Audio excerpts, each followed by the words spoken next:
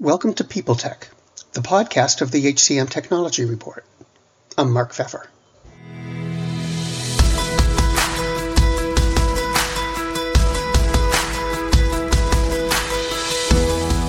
My guest today is Kelly Dragovich, the Chief People Officer at Pendo. Their 1,000 employees aim to help organizations generate intelligence about the use of their products. Our talk will cover the distributed workforce, how you build a culture around it, and the impact of hybrid work, all on this edition of People Tech.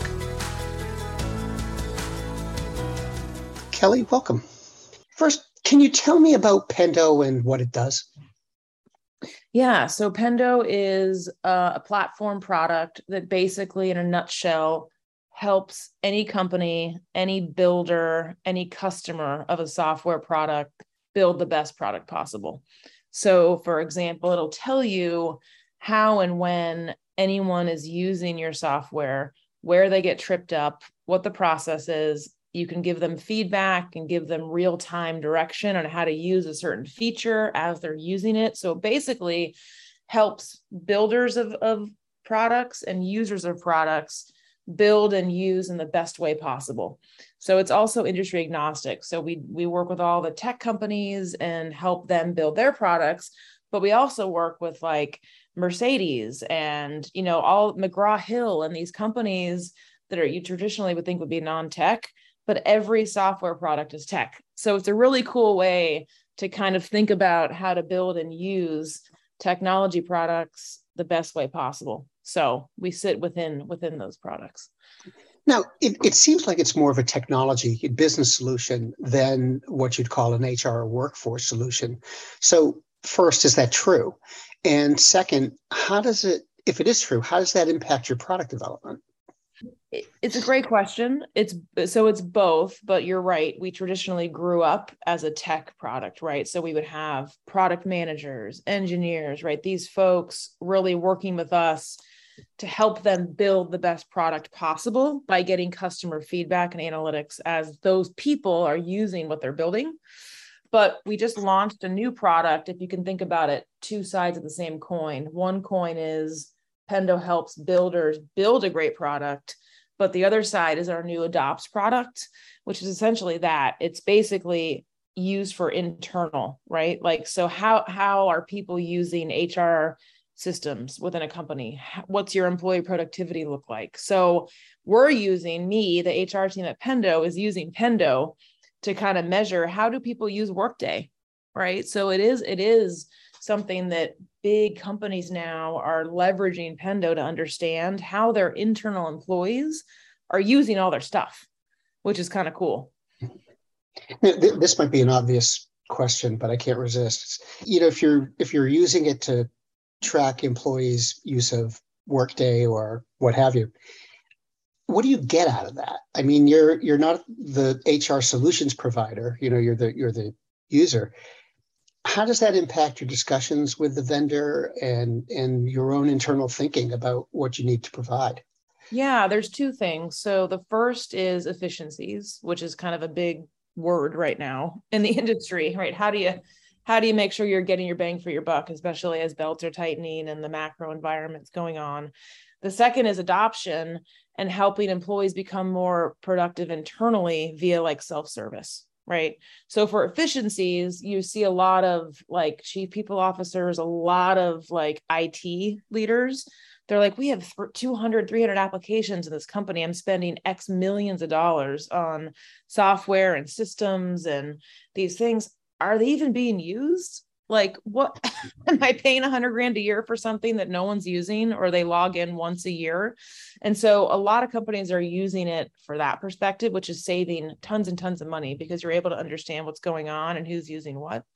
The second, and I'll use Workday as an example again, is about leveraging self-service. So for example, we don't want 1,000 people at Pendo to keep pinging our HR team. Hey, how do you do this? I need this, payroll, this, that, ADP, my withholdings, my benefits, right? That is a lot of time, energy, and dollars, right? So we put Pendo in Workday and we basically guide you through it, right? There's these things called guides, which are essentially pop-ups, and they'll help you through the process, right? Like, so you're in a tax withholding window in Workday. And then it says, hey, Mark, just so you know, to do this, you can do this. And it helps you real time, probably saves like hundreds of emails a week, like asking our team for these questions. So it basically helps employees understand how and when and why to use stuff and makes it easier. So that's kind of the other piece of it in the guide perspective. Can you think of a time where using this has given you an aha moment to implement something you hadn't thought of before, or fix something that you've been trying to fix for a while? Yeah. It's pretty new for us because we just implemented Workday, but the aha for us are these real-time feedback moments, right? So we're leveraging Pendo Adopt internally to help actually build the Adopt product, which is kind of cool. So Pendo employees will say, you know, that was helpful, but if this guide could pop up this way, or if I had the ability to provide feedback where I'm struggling with a Workday window, for instance, that would be cool. And it would save me a lot of time and it would give me what I need. And so we're using the experience of employees with these huge new implementations and pretty complex like software systems to build the Pendo product even better. And so if you think about that aha with like in a GE where there's hundreds of like thousands of employees, that's kind of cool. Now, you're a good sized company. I'm not sure exactly how many employees it is, but around 1,000, is that? Yeah. Yeah.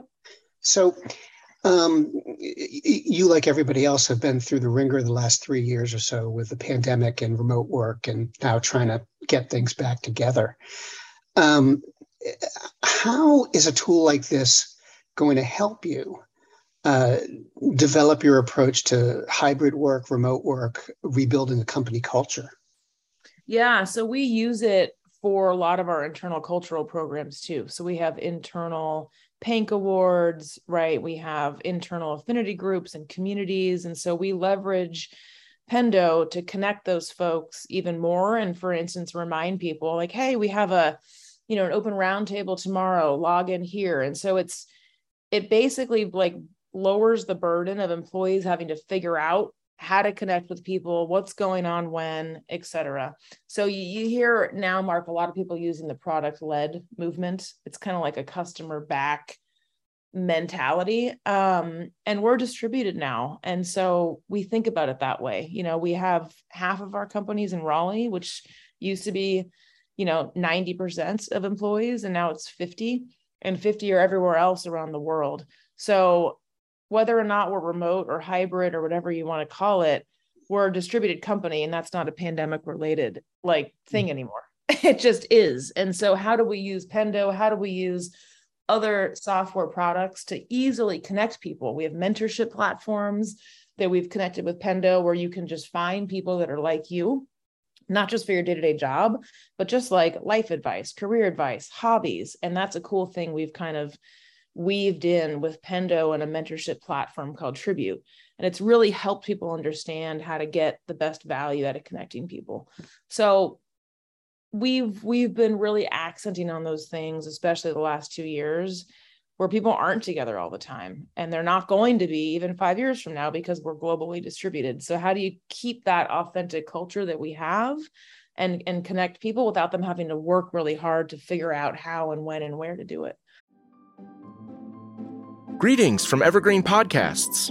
We're rolling out a listener survey, and we want to hear from you. The information in the survey will help us gather statistics and in turn make our shows more appealing to advertisers.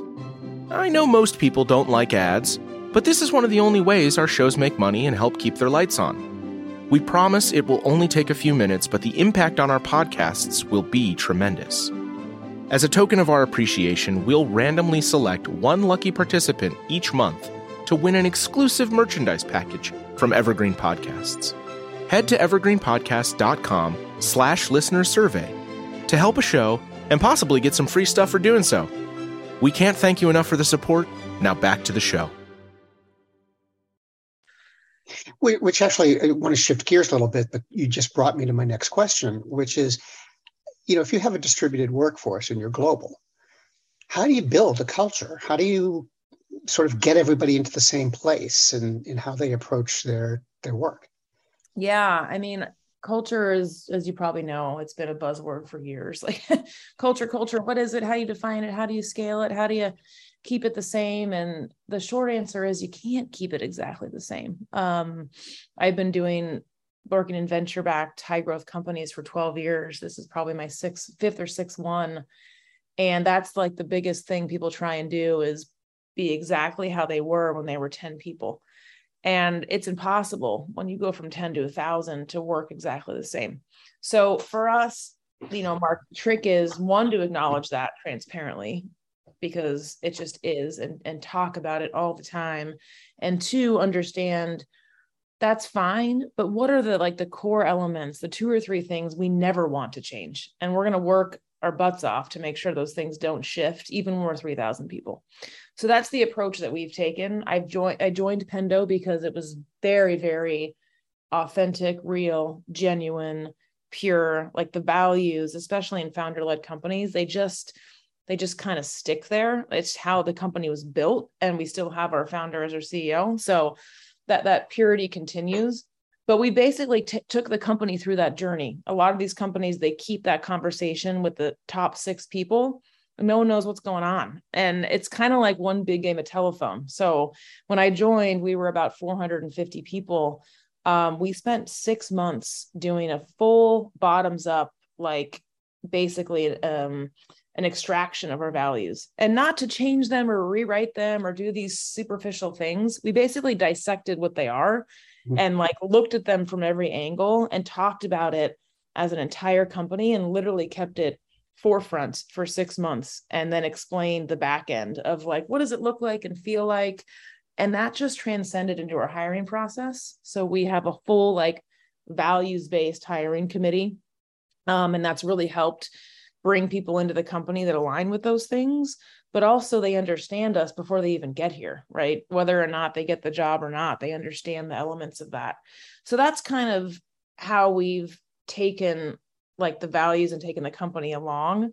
And the last thing is, culture, in my opinion, it's not a list of values or a perception, right? They're experiences. They're like the sum of hundreds and thousands of different data points throughout a day, a week, a month, a year, of how people experience a company. And the culture can only be as pure as if all those millions of data points across 1,000 people are consistent with those values. So that's kind of how we talk about it, describe it. And so people in Tokyo, Sydney, London, San Francisco, New York, Raleigh, they're all on the same page with that, no matter where they sit, because we've just been obsessed with talking about it and keeping it forefront, which I think is the key, versus just a list of values on a wall or whatever. People forget about it. All right, so obviously you think a lot about culture, and you may have touched on this a little earlier, but I want to ask the specific question. How does something like COVID impact your approach to culture? Did you have to do repair work, as it were? Did you have to change anything or refine anything? Because even though you have a distributed workforce, it seems like COVID hit everyone somehow or another. Yeah, no, it did. And the thing about that is it's all different, right? You can't assume it hit everyone in 1 or 2 or even 4 ways. It's literally individual by individual. Everyone's family situation is different. Then we're all home and we have different stressors. And so the short answer on that, Mark, is that we jumped headfirst into well-being, belonging, mental health, keeping that forefront, right? So we implemented things like Modern Health platform, which is fantastic. Carrot Fertility is another benefit we introduced. So we invested a lot in these things that basically encapsulate any and all ways of well-being and holistic mental health. For someone, it could be financial health help because they're stressed out about X, Y, or Z. For someone else, it could be childcare. For someone else, it could be stress and anxiety reduction. For someone else, it could be taking care of elderly parents. And so we basically accented on choice, right? How do we implement things and acknowledge that everyone's situation is different and take time out for that? So we spent a lot of time on that. We implemented additional mental health wellness days usually tacked on to like national holidays. So people are getting more time. And we also talk about it internally as far as taking the breaks, understanding, all day on Zoom isn't healthy, thinking about other creative ways to connect with people, taking walk, one-on-ones, et cetera, like all those things early on. But now people are getting together more. So people are figuring out how and when to get together with their teams, how and when to work remote on Zoom. And the balance is becoming more natural. But I think the short answer is everyone's personal life and their work life, which, traditionally was more disconnected. If you're going into an office every day, it just clashed together like overnight. And it was a lot. It was overwhelming. I can speak for myself. My last question, if I may. Yeah. Your title, I noticed, Chief People Officer. I've seen more people, with that title lately. What's the difference between a Chief People Officer and a CHRO? I mean, is it meaningful? Is it just sort of a repositioning or what?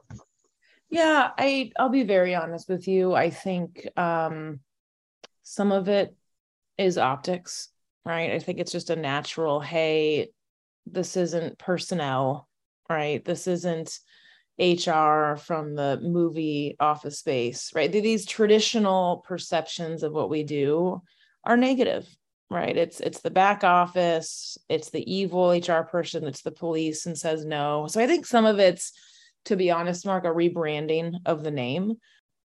It is better. I mean, personnel is worse than human resources. It's worse than, so I think it's a way to like rename something that's actually real.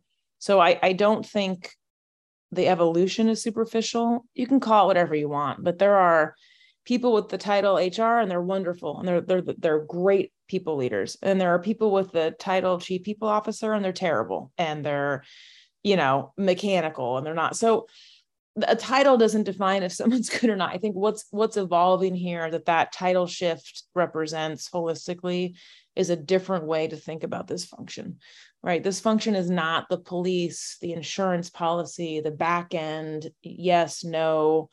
This title now and these positions are business leaders. And you're seeing more and more companies at earlier stages put them in place, right? Before companies would grow and they wouldn't have these roles until something bad happened. And they're like, oof, we need an HR person. And now I talk to founder CEOs probably twice a month, Series A, Series B companies. And they're like, I need this person. And I need a certain type of person that can connect what I'm trying to do with this business, and this market opportunity and this mission with how we build the organization.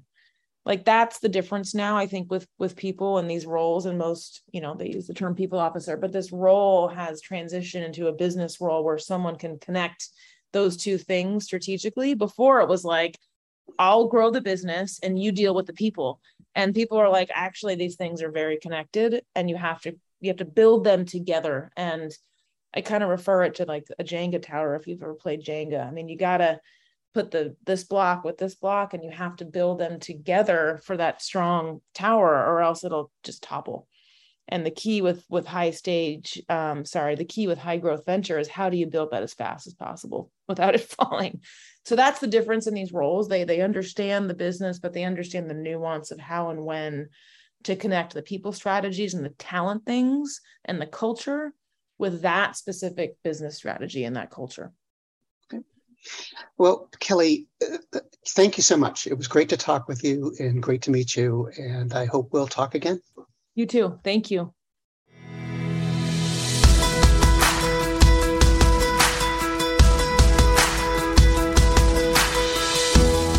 My guest today has been Kelly Dragovich, the Chief People Officer at Pendo. And this has been People Tech, the podcast of the HCM Technology Report. We're a publication of Recruiting Daily. We're also a part of Evergreen Podcasts. To see all of their programs, visit www.evergreenpodcasts.com. And to keep up with HR technology, visit the HCM Technology Report every day. We're the most trusted source of news in the HR tech industry. Find us at www.hcmtechnologyreport.com. I'm Mark Pfeffer.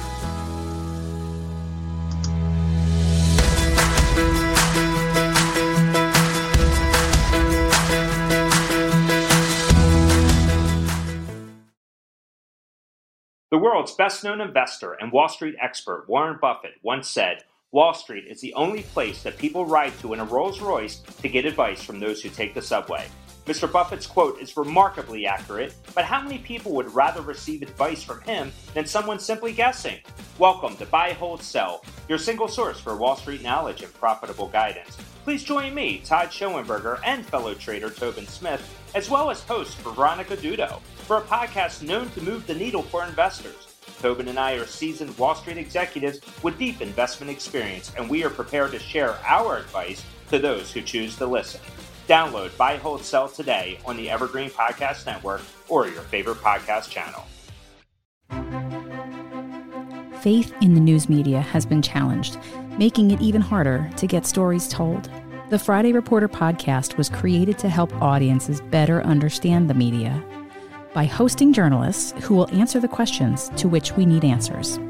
Join me every Friday to hear more.